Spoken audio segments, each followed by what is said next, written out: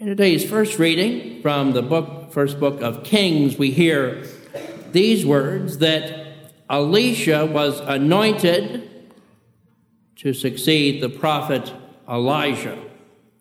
And we too are anointed. We're anointed at the sacrament of baptism. Anointed if you've been confirmed. Or anointed with the chrism. I was anointed, my hands were anointed on the day of my ordination. If you've been anointed with the anointing of the sick, receive that anointing.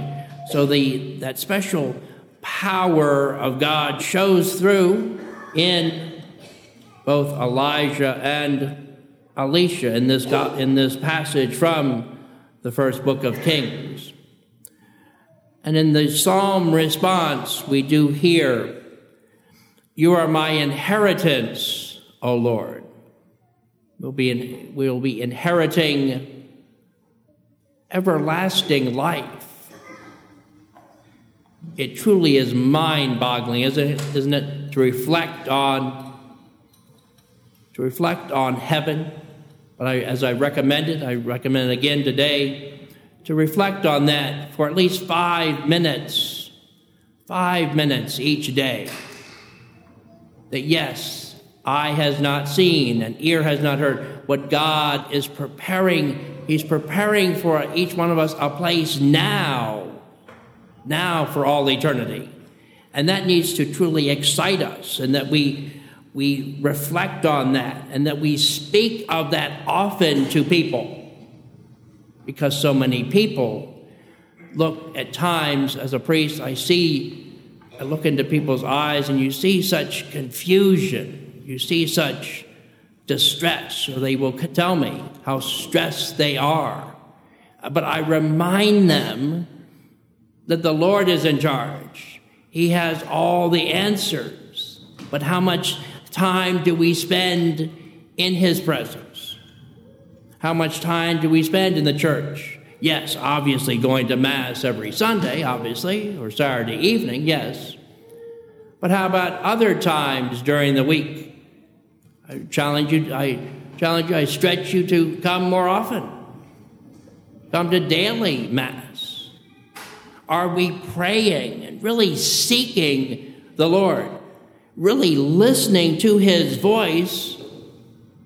Or in a sense, are we trying to figure things out on our own and then hope that it works into God's plan? Instead of, okay, Lord, what plan do you have? And I will put that into practice. I will conform my ways because you have the perfect plan. And in today's second reading from the letter of St. Paul to the Galatians, we do hear these words. For freedom Christ set us free, so stand firm and do not submit again to the yoke of slavery. So are we free?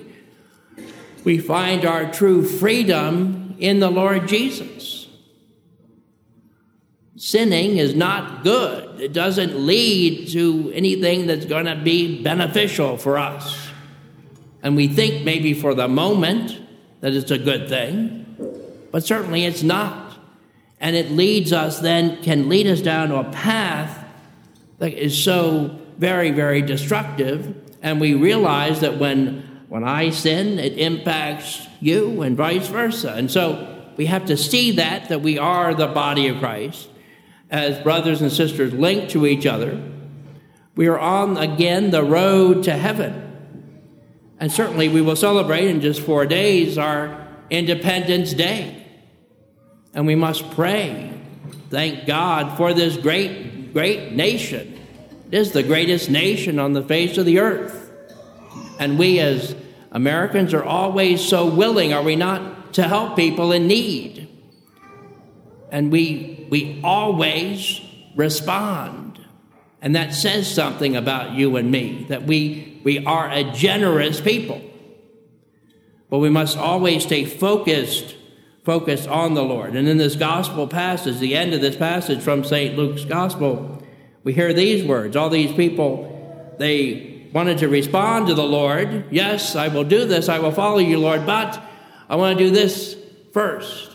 And then the passage states, to him, Jesus said, no one who sets a hand to the plow and looks to what was left behind is fit for the kingdom of God. We must look ahead. We must look, not looking behind, not looking to either side, looking ahead and being steadfast in that. Have that resolution this day that, yes, Lord, you have the perfect plan.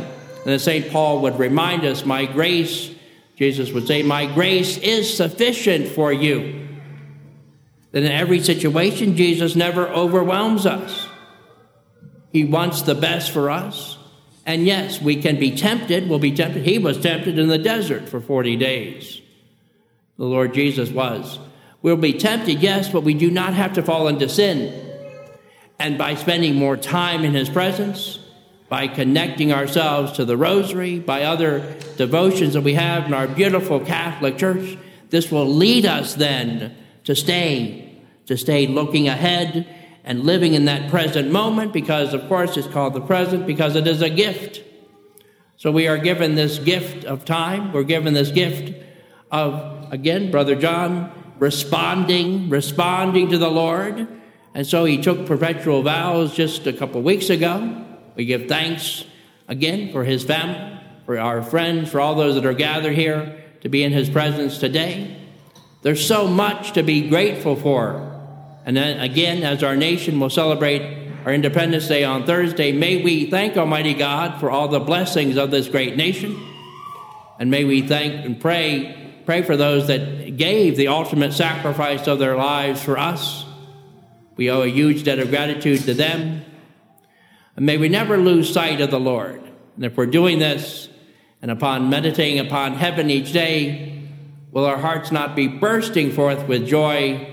Because again, the Lord God Almighty is preparing a place for us right now for all eternity. Amen.